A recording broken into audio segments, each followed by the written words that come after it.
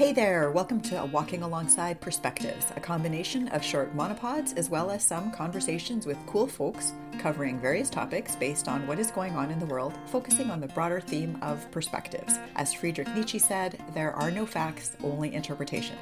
So let's get into it with this episode. Thanks for being here. I feel like an apt paraphrase of a quote is that one about when a butterfly flaps its wings in Brazil, the hurricane is eventually felt around the world, or something like that. It's fall, but it's not like a normal fall. I don't actually know if there's such a thing as a normal fall, or for that matter, a normal spring, summer, or winter anymore either. When I was little, I remember there being distinct seasons. Spring was rain and gumboots, summer was running through the sprinkler and the odd foray into summer thunderstorm mud puddles. Fall would come and that nip in the air generally hit around the first day of school. This year, it was 31 degrees and sunny and clear. A week later, it was more seasonable, but that's not normal. Winter used to be predictable. Snow, the odd blizzard, average of minus 20 or so, and in southern Alberta, the inevitable Chinook. The snow was the thing that was, from the perspective of a child, the best part of winter. It filled the ditches, stayed put for the better part of the winter, and gradually receded as spring came. Maybe not in like a lion, out like a lamb, but sometime well after the wretched groundhog either saw his shadow or didn't. Not that that made a difference one way or the other. Shadow, no shadow. Winter was always here to stay till well into April. And that was always something of a joke to me. He was clearly not from Canada, or at least not the Prairie Provinces anyway. In any event, seasons used to be seasons. And with spring would come robins. The sound waking you up earlier and earlier as the days got brighter sooner. Then with the rains that would generally come, you would see them scoping out the worms. And when the rain really came down and the worms had to come to the surface to keep from drowning, it seemed like a veritable robin smorgasbord. This year, even though we had a good amount of late spring rain, I saw only a handful of worms.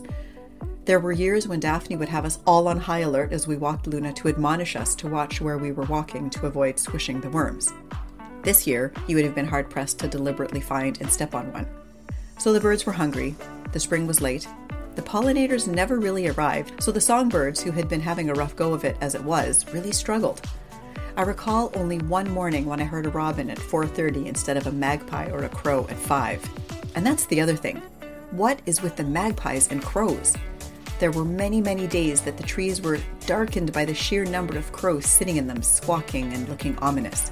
We once counted 60-plus magpies and another time easy 60-plus crows in the field by the ravine by the ball diamonds. That's not normal. There's no competition, they have no predators other than maybe owls, but I haven't honestly seen any of those, though that's not super surprising as I don't generally keep the same hours as they do. And we've tried to attract birds by putting up feeders, but all that seems to do is increase the already ballooning squirrel population. Poor Luna is driven to distraction by the crazy number of squirrels that are running around the big pine tree in our front yard, and seemingly in every tree along our walking routes. They're everywhere. And while I do see the odd squirrel carcass in the road, their numbers don't seem to be dwindling. You would think that with the number of cats that are prowling around that some of them would end up going up to that great acorn pile in the sky, but nope, there seems to be a gajillion of them.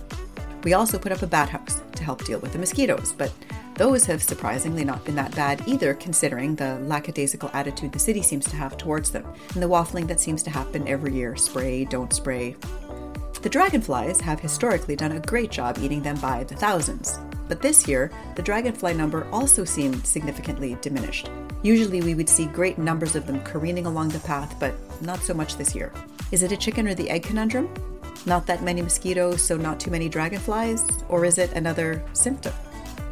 When the summer finally arrived, and with its sweltering temperatures and no rain to speak of, the gardens showed the telltale sign of the lack of pollinators. While the zucchini took over the side garden, there were 4 little zucchinis to show for all of those efforts. Quite a few blossoms, but none that turned to fruit, aka squash. Had I known, I would have made zucchini fritters or stuffed zucchini flowers, but I had held out some hope that magical creatures would come in the night and say, "Let there be zucchini." The peppers were a bust, the tomatoes marginal at best. There was not a single pumpkin or melon. What's weird, though, is that the Evans cherries looked great in all the yards where I know there's Evans cherries trees. The apple harvests, crab or otherwise, looked pretty reasonable, and the 2 houses along the walking routes that we do, where I know that there are plums, seem to have had a real bounty. So there were some pollinators doing their thing, or maybe that was from the wind, but it was just weird, or maybe they were coming at different times. I don't know. The garlic and the onions were good. First time lucky maybe, but overall, garden-wise, things were super unpredictable. My coworker's husband does work with the farmers, soil sampling and so on, and he said that it was going to be a really good crop this year, which is amazing to me considering how weird the weather was. I guess it speaks to all the great work being done by the folks over at Ailes and Olds College with their work in creating better, more resistant crop varieties of everything from canola to wheat to barley and beyond. So thank goodness for those small miracles, I guess. But then today I heard that the farmers were actually contemplating not harvesting because it was going to cost them less money not to harvest and have it go just to seed or to fallow, as opposed to taking a loss on the amount of money that they would get for crops. So, I mean, I don't know what's going on. It's crazy. But the thing that in our neighborhood anyway, I can't really speak to the farming situation, that's been to me the most alarming is the coyotes. And I know they've always been there. We've seen them and heard them from the time that we moved to Argyle. But all along the river valley and the ravine, there are stories of groups of them, up to 4 or 5, that are getting really bold, going so far as to snatch smaller dogs in the middle of the day while on leash. That's not normal behavior. And to look at these coyotes, it's not because they're having a hard time. They are really well fed and juicy. There have been several incidents over the last 2 years, especially where we've been out in the winter on our nightly dog walk, where we've had to make a U-turn, find a different route, or cut short the walk because we ran into coyotes. One morning last winter, Luna and I startled at least 4 of them, and they all mercifully took off in different directions away from us, but we turned around and I waited till daylight to take her out again. A few times, Daphne and I were followed for a block or so before they either bored of us or there were cars that drove by and scared them off. But a few weeks ago, I ended up in a standoff with just the boulevard between us. Coyote on the road, me holding Luna on the sidewalk, eye to eye. I was trying to be big and loud and scary, but he was having none of it. Thank goodness 2 ladies came running down the street with what sounded like little air horns and a big white dog named Poncho, and they ran him off. A week after that, Chris spotted 2 of them across the road on the sledding hill. One just ambled past us, heading in the other direction, but the second one watched us for a good long while, and as soon as Chris put Luna down, who I had scooped up and given to him as soon as he spotted the coyotes, he took off after us.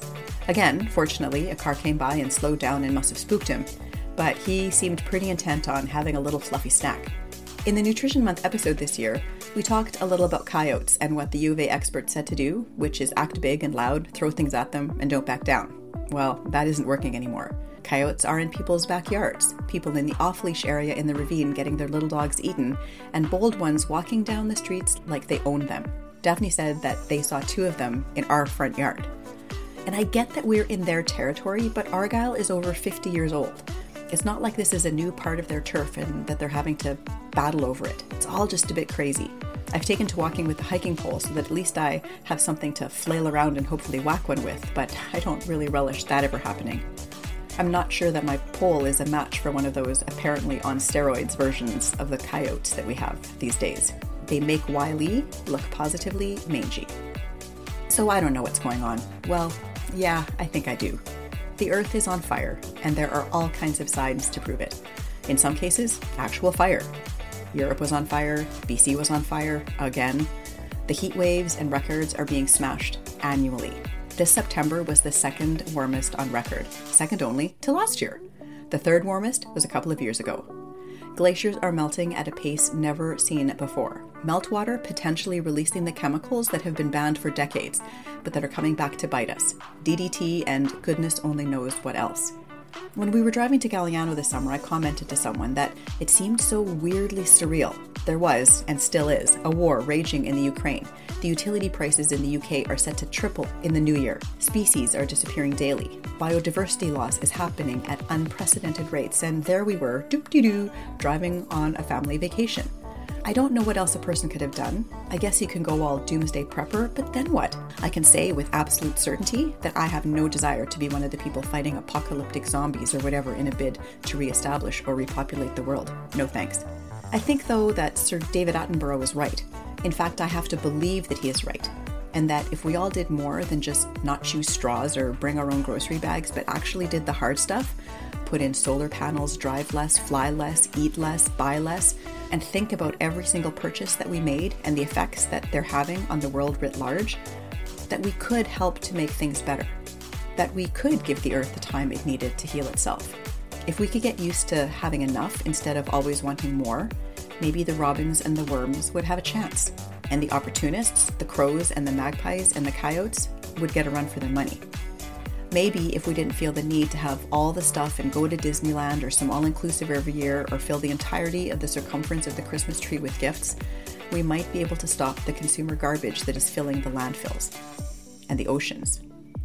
Maybe if we started thinking about how we can pay people across the globe equitably so that they could get their quality of life to a place significantly above subsistence, we would see what the economists and sociologists have predicted would happen. Population growth would level out, and the petri dish, that is Earth, would stop polluting itself with waste to the point that the only possible outcome is total colony collapse. Let's educate girls and women and see what they can do for economies. Let's stop marginalizing people by sending them our garbage, our dirty factories, and taking their resources. It's going to take more than just buying shampoo bars and wish cycling. It's going to take a concerted effort by every person, every level of government, and every nation if we're going to win this battle. The odds are pretty stacked against us, but it's us who dealt us this hand. So it's going to have to be us who fixes it together. Thanks for listening. If you have ideas for a topic or even better, a perspective to share, I would love to hear them and share them, ideally in a conversation with you. Please subscribe wherever you get your podcasts and throw a comment my way or share with friends. For better or for worse, we're all in this together. We have exactly one world to share, so let's make it the best one it can be. Until next time, take good care. Ciao for now.